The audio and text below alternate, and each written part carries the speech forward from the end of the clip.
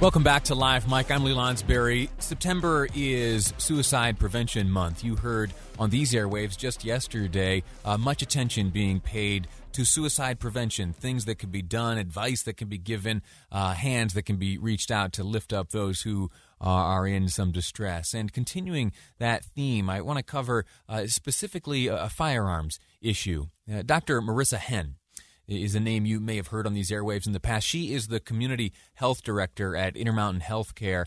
And just last year, she testified in Washington, D.C. She testified in a House Ways and Means Committee oversight hearing that looked at public health. She explains here why the rates of suicide are so high in the United States. One reason is that our country has not grappled with the inextricable link between suicide and firearms. One of the only empirically based suicide prevention strategies is reducing access to lethal means, which here in the United States means reducing access to firearms for those who are at risk of suicide. International studies have found that when we put time and distance between people and lethal means, reducing the lethality or the availability, suicide rates overall decline by 30 to 50%. She's then asked the question, why firearms? Firearms are fast and fatal. When used, about 85% of suicide attempts with a gun result in death, compared to 2% or lower for the other most common methods. As we've heard, many suicides occur during a short-term crisis, and if a person has access to a firearm during this time and uses it, he or she is likely to die. If a person does not have access to a firearm and uses a less lethal method, he or she is not only likely to live during that attempt, but as Dr. Sorensen said, is likely to never die by suicide during his or her lifetime.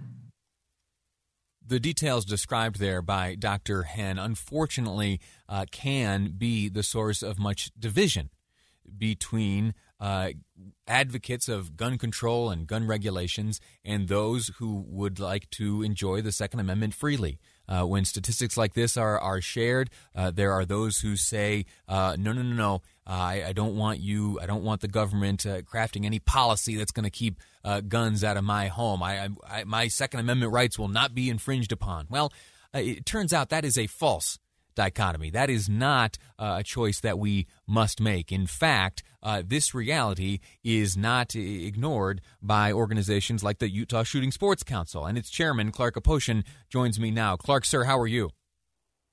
I'm well, Lee, and thank you for bringing this up. This is National Suicide Awareness Month, and I think you summed it up very well. We don't have to be at odds on this thing. It doesn't have to be a pro-gun, anti-gun thing. That is a false comparison. And we see from working with the healthcare industry, Dr.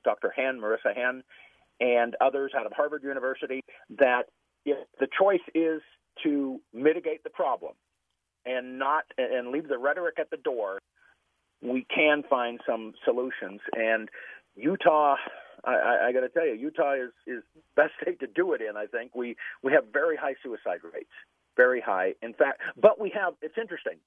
From a gun perspective, we have very low homicide rate, one of the lowest in the nation. But we have one of the highest in the nation suicide rates. And of all of our gun deaths, all the gun deaths in Utah, 86% of them are suicides, not homicides, not accident, not legal intervention, but suicide. Stunning. How did this issue first, or how did you decide to bring your organization, the Utah Shooting Sports Council, into this situation? Why did you decide that it was something you wanted to get involved in? I remember it very well. It was Representative Steve Elison. He just happened to be my representative in Cottonwood Heights, District 45, I believe, Utah House. And he brought it to my attention. He brought me the numbers. And because Lee, gun rights folks, we're a little skittish when people start talking about lock up your guns and reducing access to guns. We do tend to get skittish because we've been burned before. It's not a pro-gun, anti-gun thing. It's a gun owner thing. When we find out that, hey, gun deaths in Utah are, like I said, 86% of them are suicides. And the only people that are going to affect that number are gun owners. And so coming from, and when I got to tell you, if this came from a anti-gun or even healthcare industry, which I don't necessarily think is anti-gun, but we're going to be very skeptical about it. And we can't have that. As gun folks, we need to, one, realize the issue. And the issue is, those are some very sobering numbers, and we have to fix it. We can do it better than the government can do it. We don't need government mandates. It's just like, do we need the government to come in when somebody's drunk at your house, and do we need the government to come in and take their keys?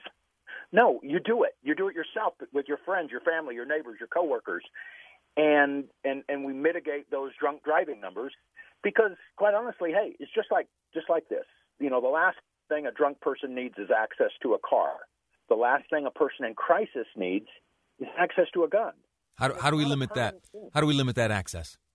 By friends and family stepping in when they know somebody's in crisis and saying that awkward phrase, hey, man, hey, bud, you thinking about hurting yourself? How about I babysit your gun for a couple days, 2, 3 days, 4 days? A lot of times these suicidal ideation things are very transient. They're very short-lived. And I myself have guns in my safe that are someone else's because they were going through a rough time. Maybe they're going through a divorce or a job loss or something like that, and they just need some time away. And while they're in their correct frame of mind, they understand that potential, that vulnerability. You're in possession now of some firearms from friends who've approached you asking for help?